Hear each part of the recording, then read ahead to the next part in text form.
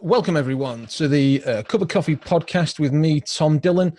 This has been recorded live at our weekly online meeting and broadcast around the world. Today's topic, I haven't got handily written down, but we've handily got Matthew Brian Harris here to speak to us, kindly joining us from Hargreaves Lansdowne, especially at the weekend, so we very much appreciate that. And the topic of today's talk, which I think is very exciting, is stocks and shares and making money. But we'll see what Matthew got to share with us. And then, as usual, if all goes to plan, Matthew will speak for a while, and then we'll dive into some questions at the end. So feel free to jump on the chat while he's speaking, and we'll get into those. And then I or you or whoever will ask those questions at the end. So put your thinking caps on.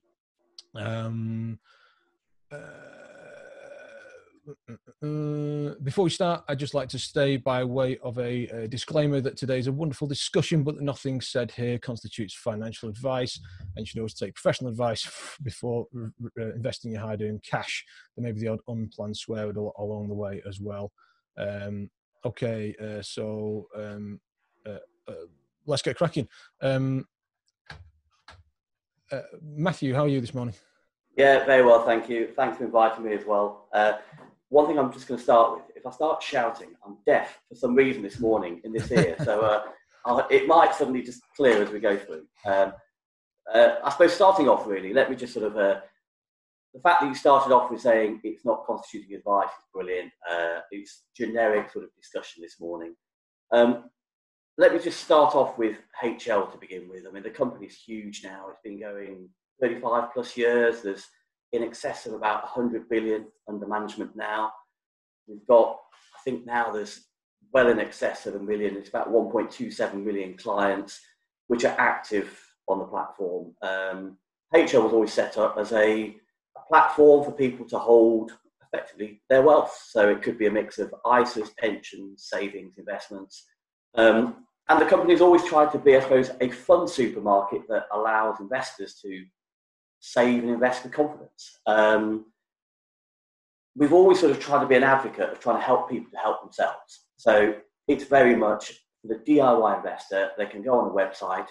We've got a platform where you can hold your different investments, and there's masses of research which is on the website, relatively easy to navigate through, and people can either buy individual shares to funds to all sorts of products on there. Where I come in really, I suppose, is many people, over the last probably sort of 3-4 months, we've seen masses and masses of wannabe stock pickers. All of a sudden, lots of people have become experts, and it's, in fairness, it's fairly easy when the market's cheap. I suppose the skeptics out there would always question, is it as cheap as it could be? Are we going to have second crashes? But in theory, I mean, I'll touch on in a moment, how we sort of put investments together and just sort of go back to basics really.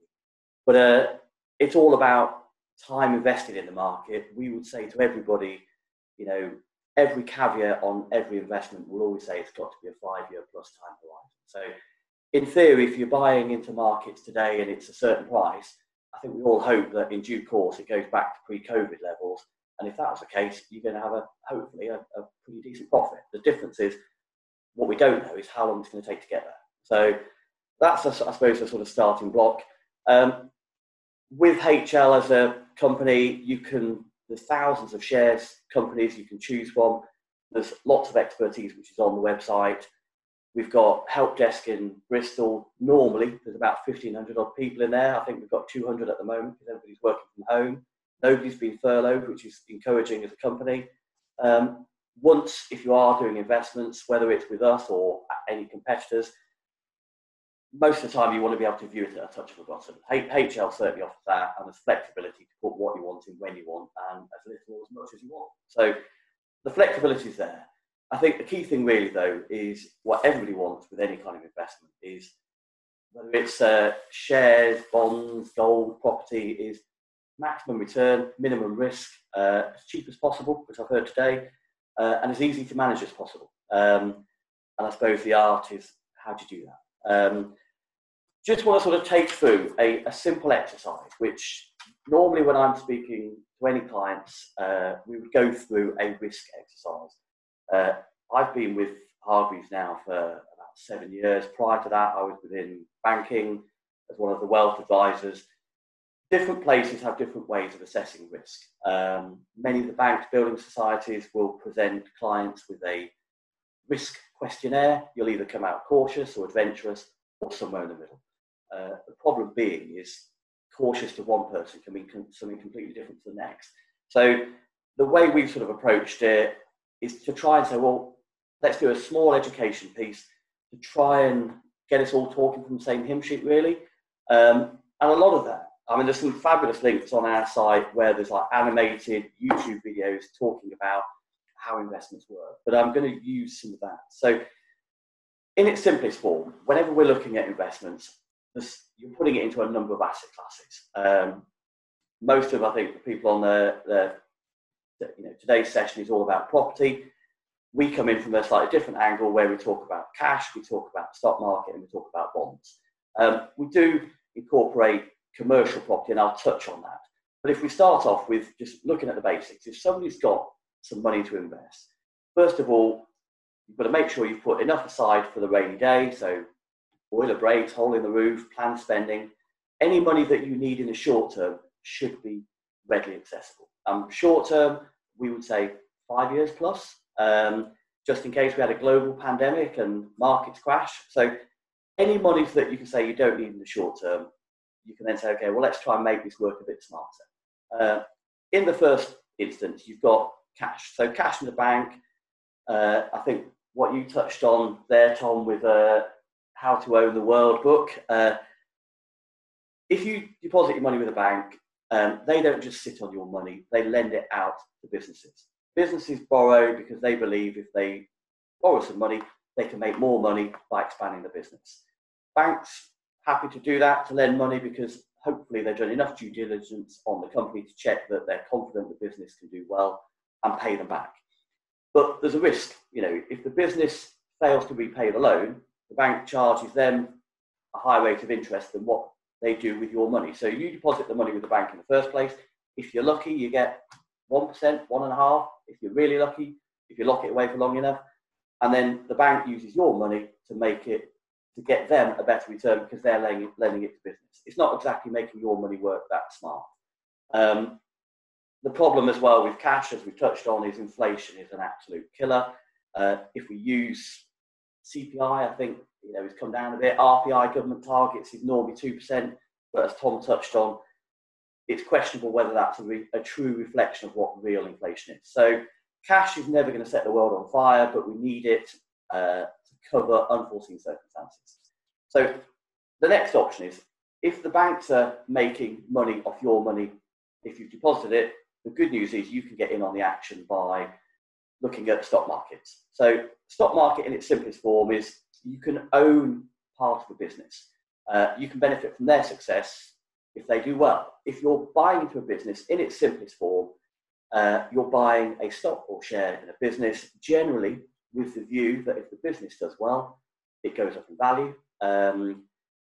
Potentially it either plows all that profits back into the business to organically grow the business. So, at one point, somebody like Netflix or Amazon or Google would have been small companies. They're now colossal giants, isn't it? But the aim is really to get capital growth of the company, and if the company is generally of a larger size, they might share some of those profits in the form of a dividend, so you can have income as well.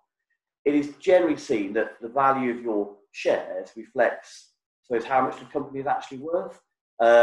So the flip side is, if a company is not doing so well, then your shares could fall in value. If the company goes bust, you could lose all your money. So that's the ups and downs of the stock market. The hardest thing is to predict what companies to buy. The book, what Tom referred to, cracking read actually. You've got to be, I think, confident as well. As I said at the outset, there's a lot of people who have jumped on a bandwagon of markets being low.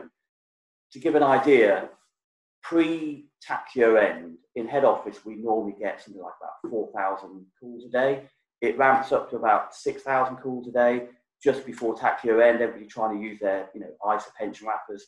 It was in excess of 8,000 every day all around that period, while markets were rock bottom. Many would be saying, oh my God, why would people be investing? But to give an idea, the FTSE fell from about 7,700 points to about 4.5. At the lowest point with COVID, it's currently about 6.3. Going from 4.5 to 6.3 is a 40% uplift. If we get back to pre-COVID, there's probably still another 20% to go. And, hopefully the world recovers and, the wheels of the motion of economies is starting again. So hopefully things will head in the right direction, but time will tell. So we saw that. Lots of people have seen it as a real buying opportunity. I think the key thing, though, is trying to get diversification. So we will always see the stock market as the main inflation beater, the engine of growth with any sort of investment. But the old saying, don't have all your eggs in one basket. So with shares, you can buy, if you want, individual companies. You can buy small up-and-coming AIM-listed companies, but smaller company, greater risk. Yes, it could do brilliant, but at the same time, you could lose all your money. HL's view is we will always go with, we prefer funds. We prefer tried and tested fund managers. To give an idea, we chart and monitor something like about 2,500 fund managers and filter those down to sort of wealth buy lists.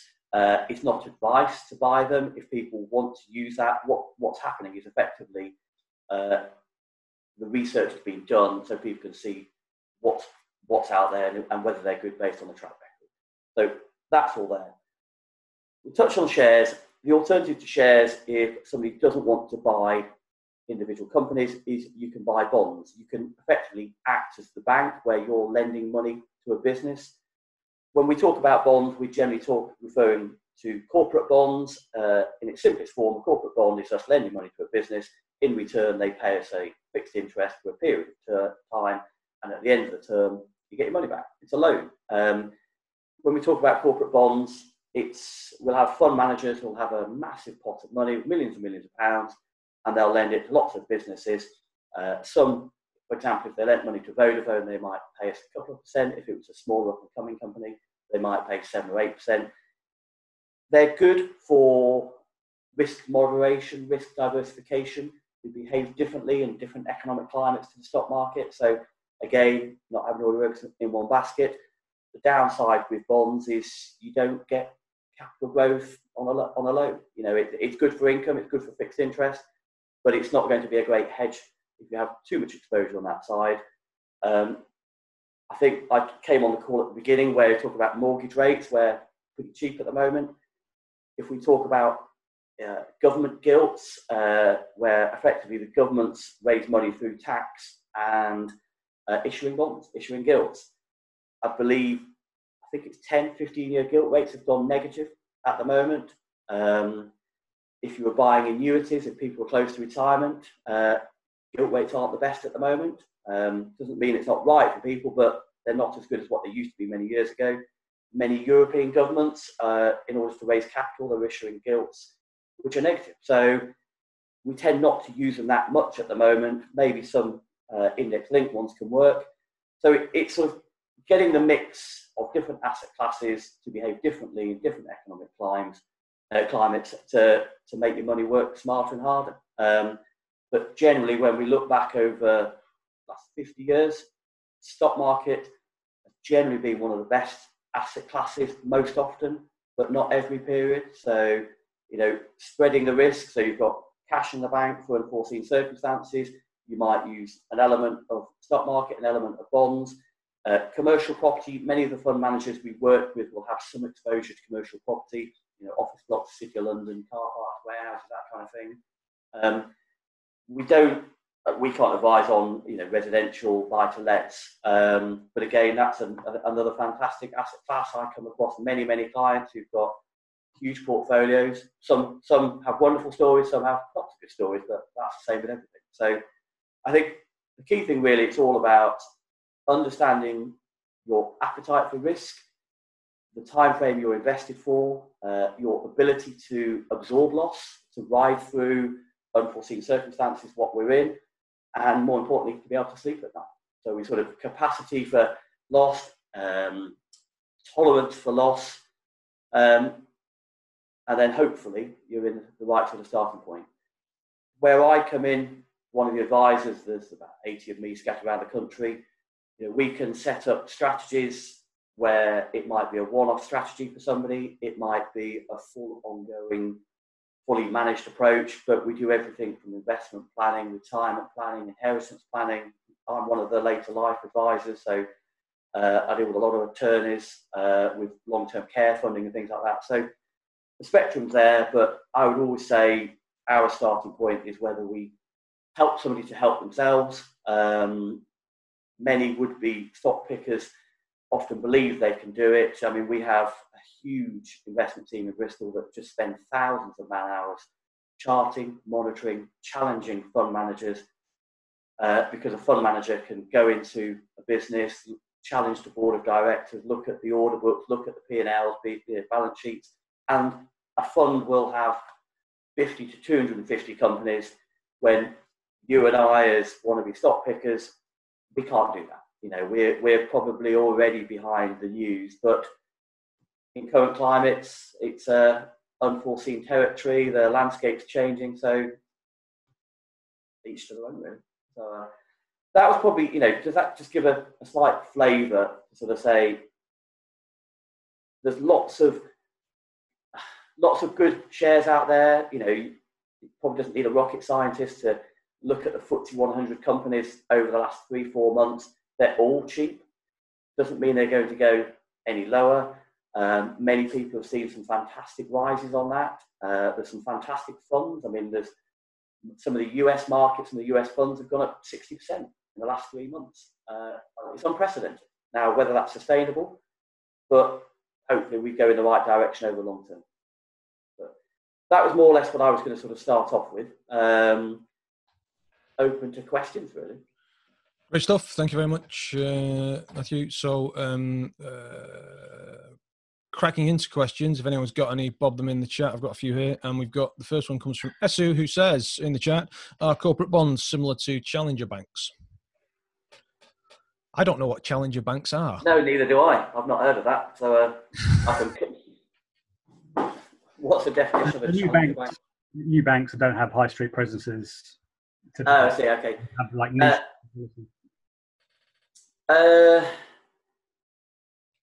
in theory, no, because a corporate bond is lending money to businesses. You're bypassing the bank effectively, because if a challenger bank, as in they're still taking a depositor's money and lending it out to business. That's the sort of general capitalist model. But corporate bonds is you or I effectively pooling our money to then bypass the bank, lend it to a business that we think can pay us back, and it's a loan.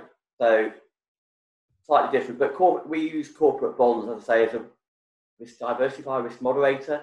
It's a different asset class. It behaves differently to the stock market, generally in an adverse relationship. Okay, thank you very much. Colin, why don't you ask your question? Save me. Is that the charges? Hi, Matthew. How are you doing? So you said you would help someone invest their money. What do you charge for that service? From an advisory, as it stands at the moment, we do. If I was coming to see somebody, I'd do an initial free consultation. Normally, I'm one of the face-to-face advisors up here in the Northwest, but I go wherever. Free consultation. If we are then putting advice together, it's either investment advice. We charge it's a minimum fee of £500 or £495. Otherwise, if it's above 50k, it's 1%. So if somebody's got 100k, it's 1,000. If it's 200, 2,000, it's capped at $1 million. So 10k on $1 million. If it's what we call complex financial planning, this is the one-off advice fee. Everybody has to charge an advice fee these days. Complex is things like pension transfers, setting up trusts, annuities, inheritance planning, long-term care planning. We charge 2% on the first 200, 1% thereafter.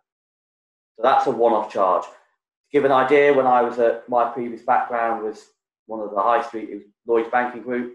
We used to charge 2.5% on the first 300k. HL is competitive, I think, with advice fees. There's cheaper out there. Ongoing charges, to give an idea, if somebody just wants to be a DIY investor, they can open up a fund and share account on our platform for free. They can hold shares on there for free. They'll just pay a brokerage charge. I think that's $11.95. If you were to buy £1,000 worth of shares, you pay a one-off charge and that's it. If you're buying funds, it's free, but you'll pay an ongoing charge for the fund. So I'm going to ask you the $1 million follow-up question now, $1 million, Christ! I thought it was 10 grand capped. But for all of your clients, yeah, that you've advised, what is their net annualized return net of your fees? You can't give a specific answer because everyone's different. You know, if somebody's got 100% equity to 40% equity, it's going to be different. Generically, the way to sort of swerve the question is to say the stock markets, realistically, over the last 50 odd years, have returned about 5.5%.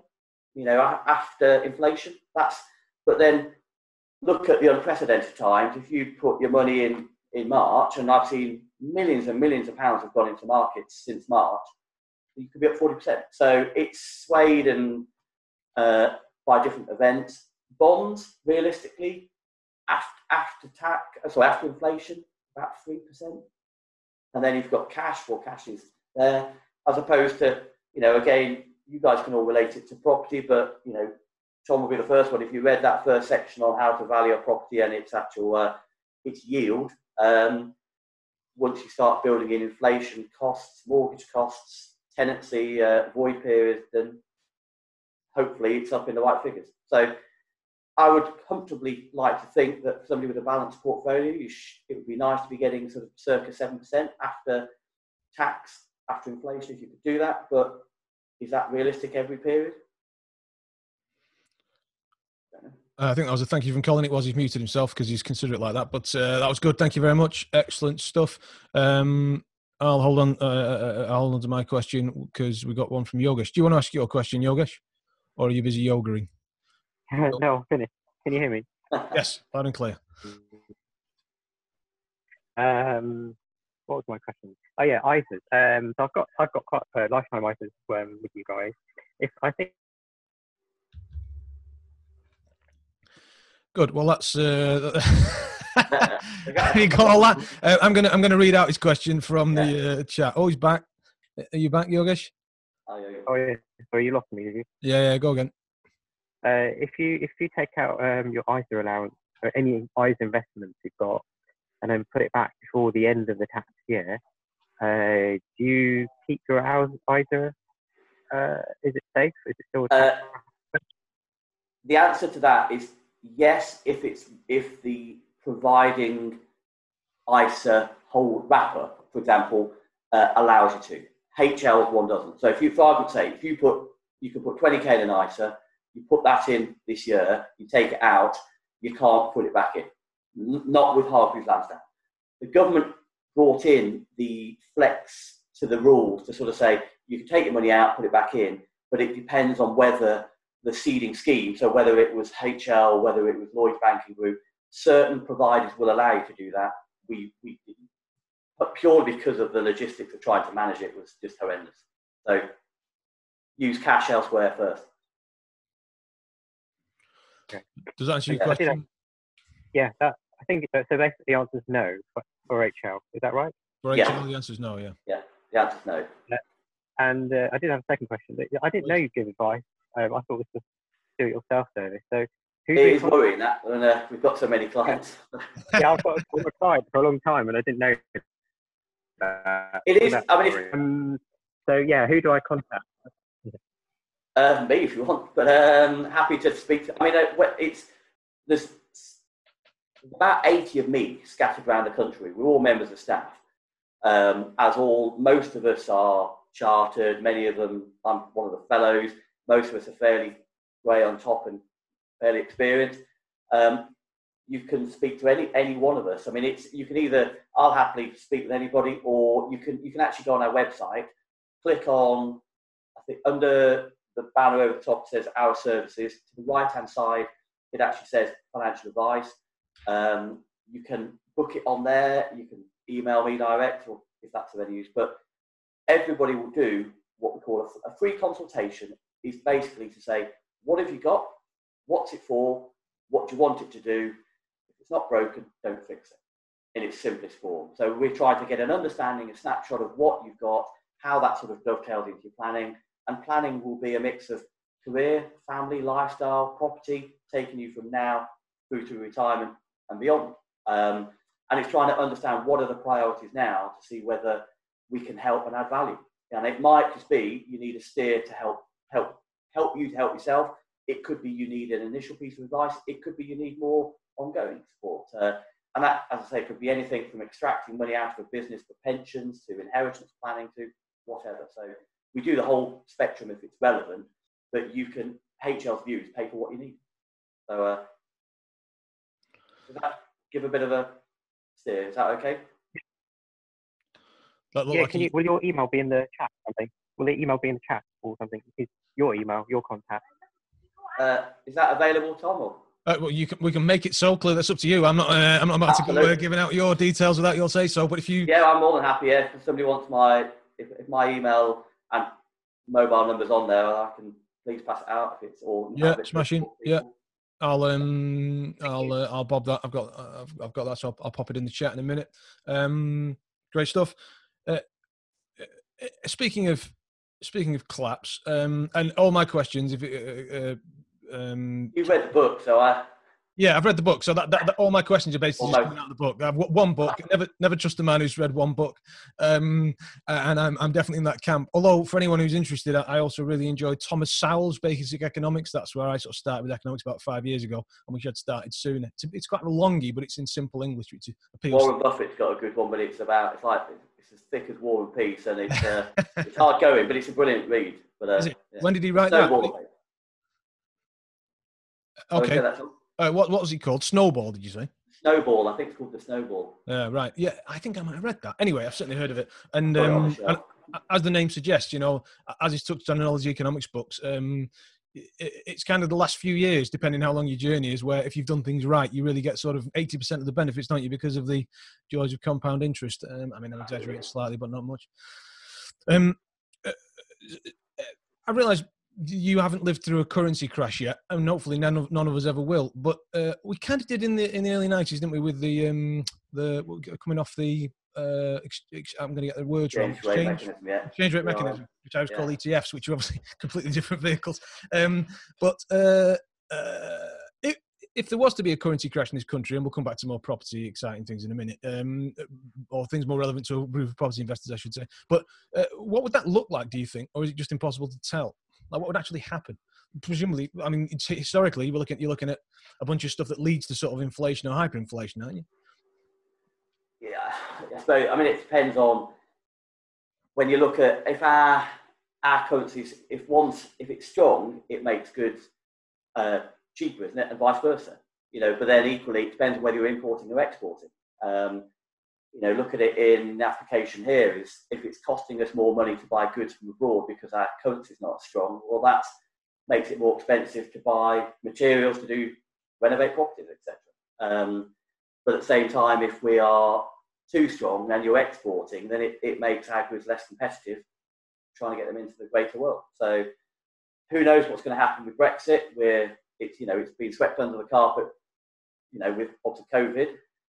We're step one of 1,000 steps. It's a bit unprecedented times. Who knows what's going to happen there? But I don't know. With currencies, I think the government tries to, as much as they manage inflation, currency risk, and everything else.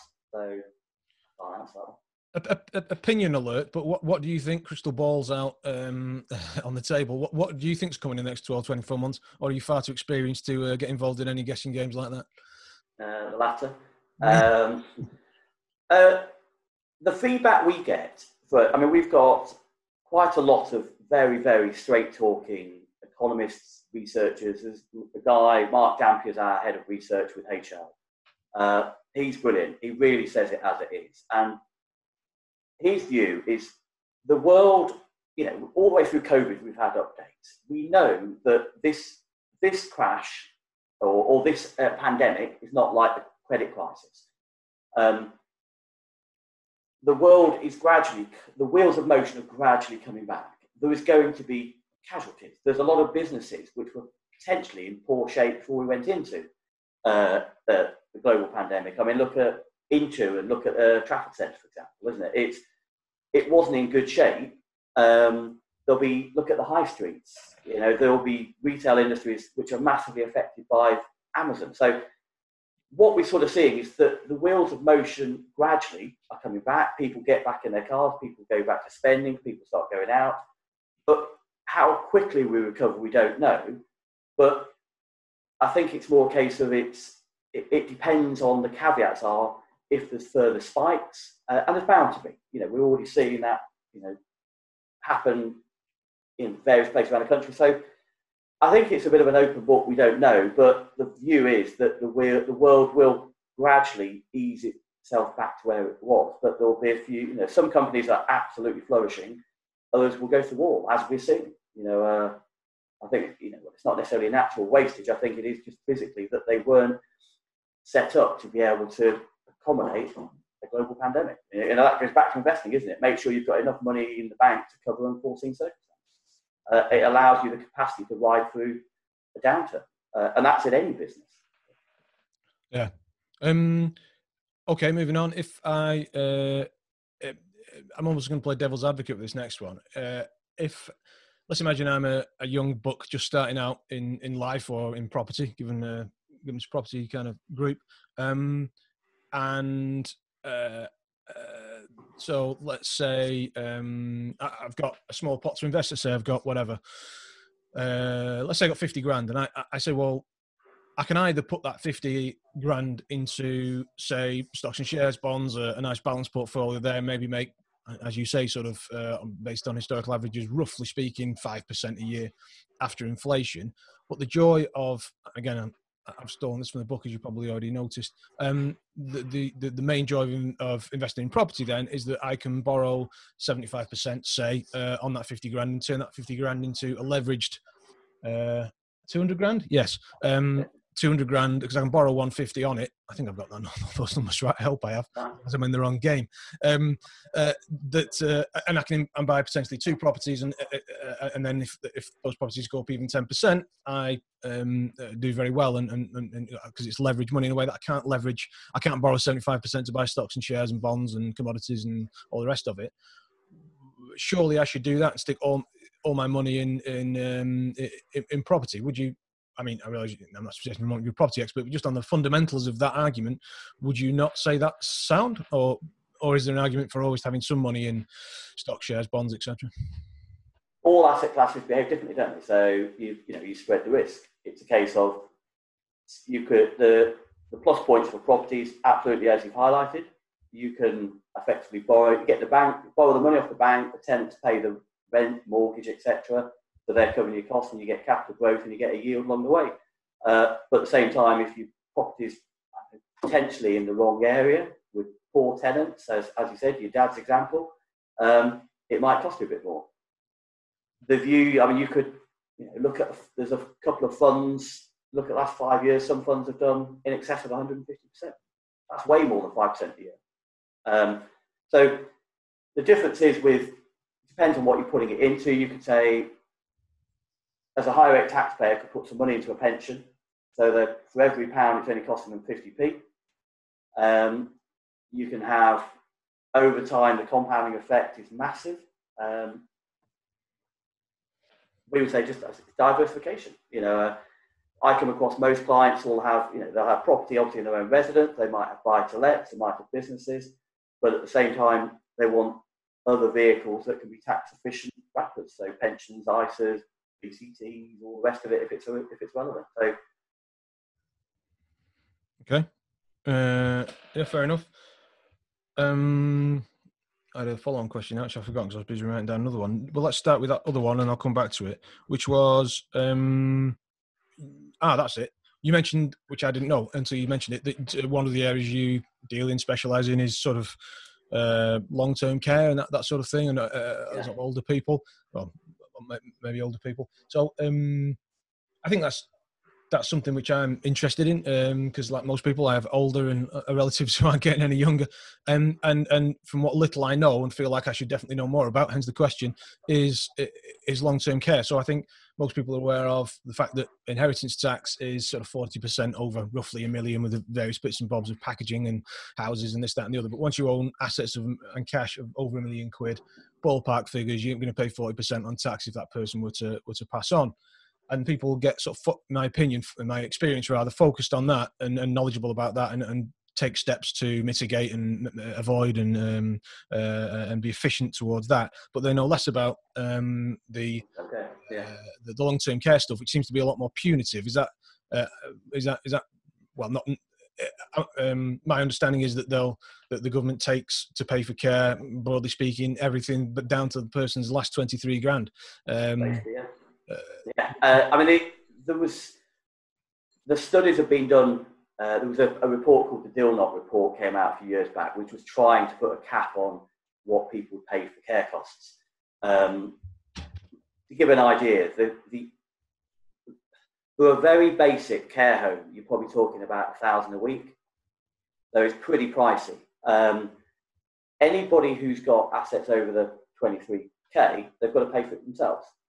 Now, if you've got husband and wife, so you've got your parents, for example, and one of them's got to go into care, then providing the spouse is still in the house, they can't use the house at that point. You've got to be very careful. I mean, the thing with care is you can do planning through your lifetime, but you can't suddenly do it the week before somebody's going to go into care, because they'll call it deliberate deprivation. You can't be seen to be hiding assets and squirreling it away into son and daughters or into the spouse's name. The options really are, you either have enough income, if you've got to go into a care home type facility, you either have enough income to pay for it. So pensions, you've got to have other assets, whether it, your properties, ISAs, pensions. If you haven't got enough, you've got to start selling things. There's ways and means of doing it more effectively. If the pot's big enough and it can generate enough income, fabulous, you haven't got to sell stuff. But often people might have to sell a property. They sell £500,000 property and it's costing 50 grand minimum a year for care. Well, that's soon going to get eaten up. So what they might do is buy what we call a long-term care bond, a bit like an annuity. So what that allows them to say is have a chunk of money that pays the care home directly. So there's no tax, which makes the money last a bit longer, with a view that they will have made the long-term care annuities based on they believe a certain person is going to live for a certain time based on their age, health, and sex. If they go sooner, well, that bond's probably cost more than what they planned to the individual. If they live longer, well, the individual is quid in. Some of it to protect, legacy wealth for families based on potentially some guarantees as well. But it's the world, we're all living longer, just not healthy as long. So it's a huge, huge market. We're doing way more on it. There's quite a lot of marketing about to come out from, I think, HL on this. I'm one of what they call the specialists in later life advice, or SOLA. It's a massively sort of growing area. Are there going to be lots of pictures of older people on beaches in white linen coming out? I don't know. The worry that it's a bit of a tough one at the moment. I've got a few clients not all clients have got elderly relations, and it was kind of morally, would it be right to be doing marketing about long-term care when we're going through a global pandemic, where the vulnerable out there are worse hit, really, isn't it? And that's generally the elderly. So, but at the same time, people still need support and care. So we'll see. It is a fascinating area, isn't it? I love demographics. I mean, I'm not suggesting for a moment anybody wants to be in long-term care and things like that, but I'm not making light of that situation. But I just mean I find the whole demographic thing fascinating. My mum has always really, really liked France, and I was wondering whether there was any mileage in me putting her in at home when the time comes, many years to go yet. In France, and whether this would get round the issue. But I'm guessing if the UK government still being asked to foot the bill, the answer would be not really. I suppose it depends on whether she's classed as resident in UK or France, isn't it? You know, if you've got to be I don't know, I would imagine if you've effectively said, I'm no longer non-resident, non-domicile, non-taxpayer, in theory they wouldn't foot the bill, I suppose, but in order to get that, I mean, you must have to jump through quite a few hoops in France. They're not going to be giving it away for free, are they? So no, fair enough. I'm probably go on strike. I'm going to have to get her a hat. Okay, good. Well, at that point, we won't up to jumping through that many hoops. Okay, useful. So, is it? I don't know. Put words in your mouth, but is it your experience? Well, I'll go on to my next question. Rather than lead the witness, which is, what would be your considerable experience? What thing? I'm thinking of trying to give practical help to the group here. What thing do you think that if people were going to sit down and look at one thing or do one thing to maybe improve the state of their finances or save themselves money in the long run, whether that's with care, with stocks and shares, or any of this other financial planning-y type stuff, what maybe quick win or simple tip would you give people that they can do now to potentially save themselves a lot of money or make themselves a lot of money? Make use of your tax wrappers. I mean, for all property people, subject to how you set up, you can have pensions is going to get you tax relief all the way. If people, I've heard some of the conversations, we might set up a limited company to be able to run the properties.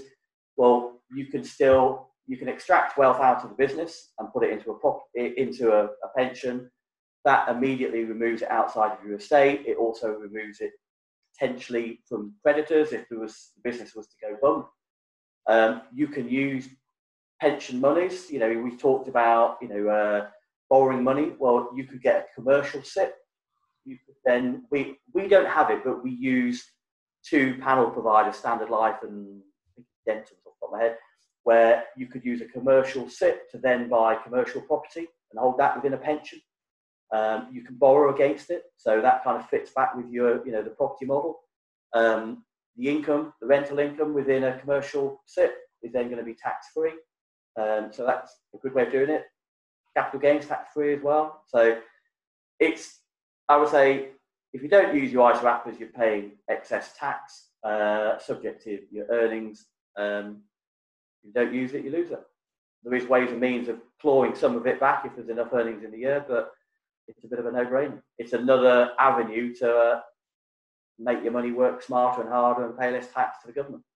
It's pretty simple. It's pretty simple to set up. It's not like setting up an ISA takes hundreds of hours of work. You can do it in. You could do it online in minutes. Yeah. Okay, so anyone who's not saving, having their money in an ISA is potentially missing out there. To go back a stage before I then make things, I'm trying to give you a breather to get back onto solid ground before we make things more difficult. Which was, I think I know this is the first question I've asked. I think I know the answer to, but it's always worth refreshing the basics. You touched on it, but could you refresh my memory on the difference between a stock and a bond? All right, a share and a bond, same thing. Yeah, a share. So if a share is you're buying as it says, suggests equity, you're buying an equity stake within a business. So if you buy a share, you're buying a holding of that business. You have, to some degree, some voting rights. If you bought shares in, I think, Hotel Chocolate, I think you get a discount on your chocolate. The reason you buy a share of the business is you hope the business is going to do well, so it makes a profit, or it, I suppose, grows, makes a profit, and if it makes a profit, it either, as we say, plows it back in the business to grow the business, or it might share it in the form of dividends, so you're getting a bit of income. So you're physical part owner of a business. A bond is a bit like how the bank works. A bond is lending money to a business because they're looking to. Because the way we look at it, if a business was to borrow from the bank, typically they borrow at about 7%. Might be a bit higher, might be a bit lower, depends on the credibility of the business. But a business will issue a corporate bond because they can raise capital cheaper on the open market. So if you're a huge blue chip and you've got a massive, project, you can, if it's a big established business, they can raise cheap capital a lot cheaper by way of issuing a corporate bond, and you and I effectively are pooling our money to lend it to them. So a bond is a loan. You're not getting a share of the profits in a bond, but with a share, you are. The difference is with shares, you either have more risk with shares, but at the same time, greater risk means potentially greater return. Absolutely, and historically, as you mentioned earlier, sort of shares ballpark, and of course, it varies massively from losing your shirt to making a fortune. But as an average, it's roughly 5-6%, isn't it? With shares, I think they're the quota figures. But you look at, everything's different. You look at Tesla. Since March, I think their share price, or is it virtually doubled? And again, is because I think the world landscape's changing with more environmentally social governance, all that's coming in. Electric, we're probably going to go more in that direction, aren't we? Clean energy. But some you can have absolute huge returns.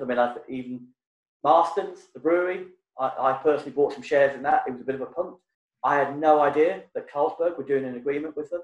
So overnight, it virtually went up by nearly 100%. I didn't sell quick enough, so I lost a bit of it. But that's I'm an experienced financial planner, but I'm not a stock picker. Right. And that's, so each their own, really. It's all good stuff. Excellent summary. So now we've got loads of questions in the chat. So we're going to go Yogesh, then Elliot's question, then me, and then Yogesh again, just to mix things up a bit. And they're all absolute gems, I think. At least two of them, I think, going to be right into your wheelhouse. Question one: can you help? Please email me if you need to. But sorry, go on, Tom. The question for Yogesh: can you help with writing wills? I can help with that, Yogesh. My name's Thomas Matthew Dillon. You just want to leave as much as you can to me, and the rest of it will take care of itself. Matthew, we don't do a will writing service. If you need, I normally say, is if you've got a good relationship with a current solicitor, then they will do it for you. We work with nationwide solicitors. Their costs can totally vary. In theory, you can do a will online, but what we generally hear from solicitors is when people do it wrong, it's blooming expensive to unravel it. But in theory, you could, it's a case of writing on a piece of paper, getting somebody to witness it, and storing it. But we don't. So the answer is no. But I know people who do. My will involves my brother and most of my family wearing chest-high fishing waders and taking my body out into the middle of a pond in Japan. Mostly for my own posthumous, is that right? Posthumous entertainment. Yeah. So you can get away with all kinds of comedy and wills, but that doesn't mean that they're not serious. And of course, they need to be taken seriously because they can be expensive if you get them wrong. Next, we'll go to Elliot's question. Which excites me, and I'm not even a financial planner, so I imagine it's going to excite you a lot when he asks, what percent split would you recommend between stocks and bonds? It's totally driven by somebody's appetite for risk. The way to look at it is we almost do a simple diagram with a test. And if you took, let's take a pot of money, 100,000, and you put it into the stock market, and let's say this was in 2007. So just before the crash of 2008-9, stock market's pretty much halved. So if you had 100% exposed to stock markets, maybe in lots of funds rather than individual shares, you would have seen you would still have the same amount of units, but they wouldn't be worth as much. So we would say to you, are you comfortable? Could you swallow that 50% potential downturn? And have you got the capacity to ride it through to get back to where you were? So the greater the risk, the greater the exposure to stock market has proven better returns over the long term. But what goes with that is bigger ups and downs along the way. So if somebody says that we would, as a business, we'd almost say, well, you want a slightly higher exposure to equities than bonds because your equities is the main inflation beater. It's the growth engine behind your strategy. So if you have too much in bonds, potentially over the long term, you're not beating inflation. So there's no right or wrong. Somebody might say, the old adage used to be 60-40, but, somebody will say, well, I don't like bonds because they don't give me any capital growth. So everyone is different. Whenever we're putting a strategy, it's trying to tailor it to the individual's appetite. Yeah, in the one book, thank you very much, Matthew. Excellent answer. In the one book that I've read, so you mustn't trust me. It suggests that it used to be the case that you could do as a shorthand, you could do 100 minus your age, which is relevant because Elliot's particularly young, or he looks young anyway. Then that sort of lead you to potentially invest more in shares when you're young, when you can afford to take that risk, and you get more upside when you get older, and that any loss is felt more keenly, because losing half of your shirt when your shirt's 10 grand and losing half of your shirt when your shirt's $1 million is a very different kettle of fish, especially when in 2 years' time you might need that shirt to pay for your retirement.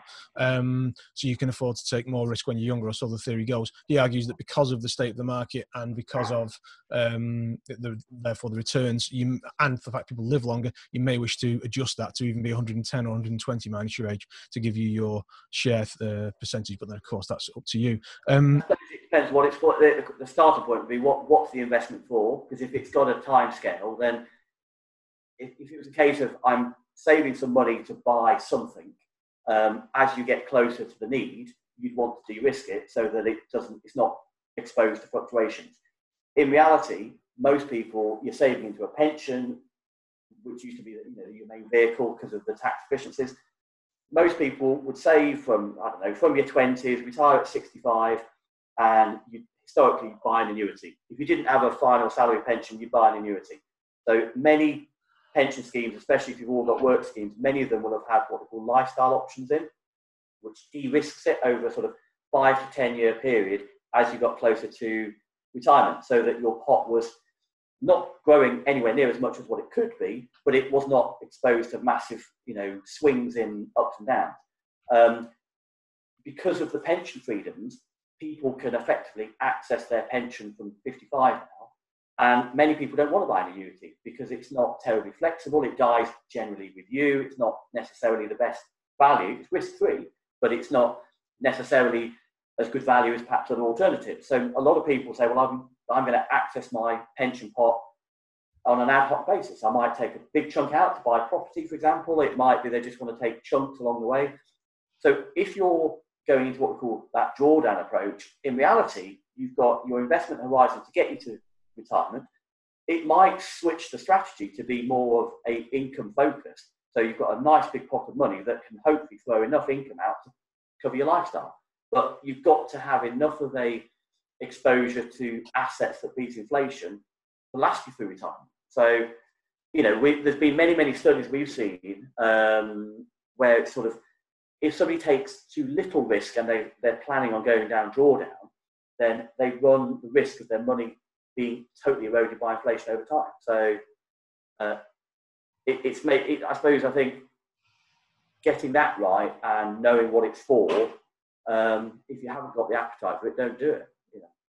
Okay, we're moving in. This always happens at 5-2. Suddenly, everyone's crawling out with 400 questions. So we're gonna have to go quick fire now, Matthew, which I think is fun on financial questions.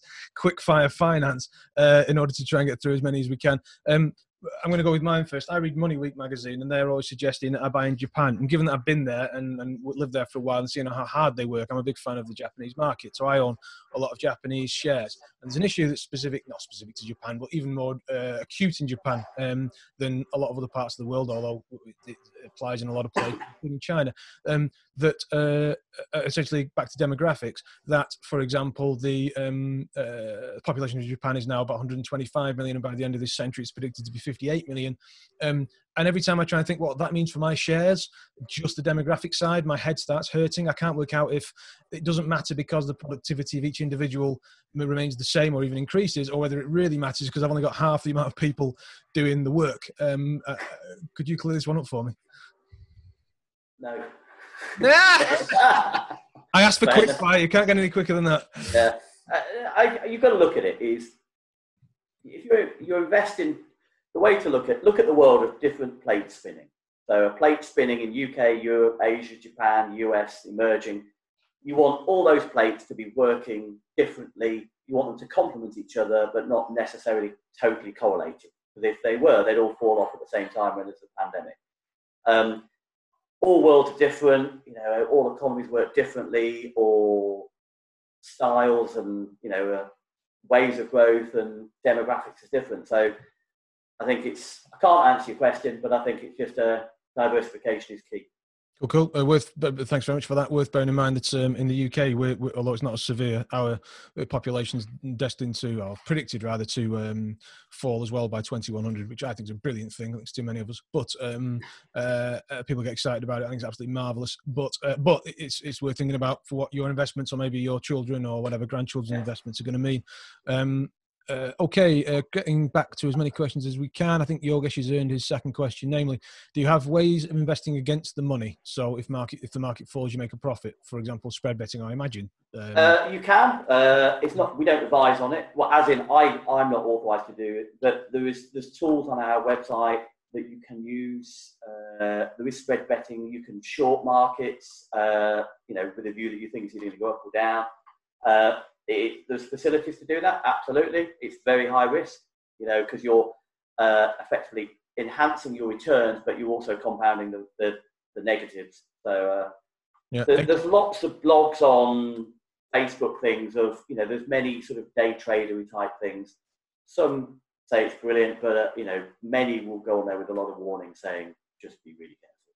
Sure, an excellent bit of warning. Question from Colin, which says, what are typical annuity rates at the moment? For example, a 60-year-old man with 2/3 passing to wife at death. It's quite specific. God, I would probably... I haven't done an annuity in a long, long time. I'd probably say anything from 4 to 5%, something like that. At a push, they're appalling. And don't forget, the annuity rate, most of it is your capital. So when you buy an annuity, you get a quarter tax-free. The rest of it is your capital is gone, and they're using gilt rates, and gilt rates are rock bottom. People are living longer, so that pot's got to last much longer. If you live beyond the Office of National Statistics figure, you're in free money. If you're not, you've lost out. I imagine there's more than one person in here, especially the youngsters, and I'm just jealous. Don't take youngsters the wrong way. Who haven't got a clue what an annuity is, because why would you? Because it's not taught in schools, and you don't need one. You can't benefit, yeah. And you can't benefit, but by all means, Google it. It's quite interesting, and lots of people still have them. And then I've got one here, Yogesh again, who's been excellent on the questions. Thank you, Yogesh. Obviously planning for his future, which is great. Do you have investments that are treated as a capital gain for HMRC tax purposes, if any profits? I'm not exactly sure. Am I reading that saying any investment, if you buy a share in a business, or you buy a share and it goes up, if it's within your ISA, it's tax-free. If it's in your pension, it's tax-free. If you decide any income it generates, if you sell it, it's tax-free. If you are holding an investment outside of those wrappers, so as would be called a fund and share account, it is what it says on the tin, it holds funds or shares.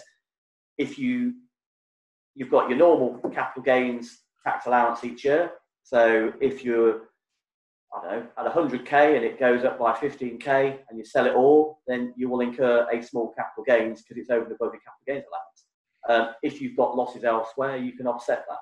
So I think in answer to the question, yes, there's ways of avoiding capital gains tax by using your tax wrapper.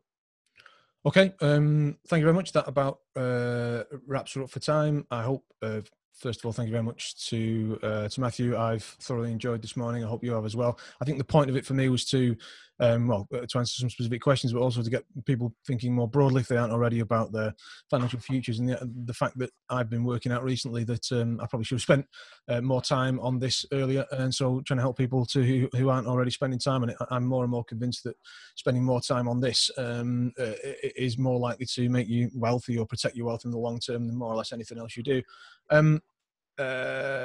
So yeah, special thanks to Matthew.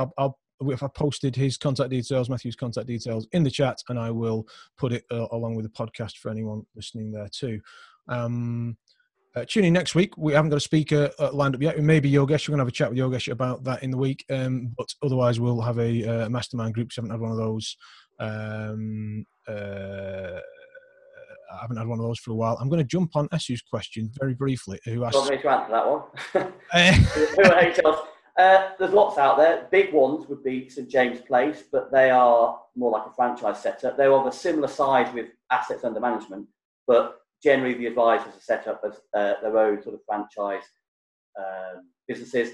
There's lots of platforms out there like, Fidelity. Some are cheaper, certainly by far. If somebody's buying shares, I think there's something like 212 is very cheap. Generally, people find that it's HL's user-friendly, easy to navigate, but the platform charge is more expensive than others. But the ease of use and monitoring is second to none. So there's lots out there, as with everything. Yeah, sure. So other ones I've used are AJ Bell, Best Invest. Yeah, that's what I was thinking of. Yeah, and I would back up what Matthew says. Just to be clear, I'm not on commission. Me and Matthew aren't in cahoots, and I'm not making any money out of this. When I say that, I've found Hargreaves Lansdown to be the most expensive in terms of doing certain things, but only by a couple of quid. And I'm very happy to pay that couple of quid. It's my favourite of the platforms for all the reasons Matthew's outlined. They answer the phone. They do. The one thing HL is quite good. Certainly, people buying funds. Economies of scale has allowed us to push the price down, ongoing charges of fund management costs, and pass that on to the client. So we're often able to, allow clients to buy into funds cheaper than what they would elsewhere. But you have got the platform charge. Thank you very much.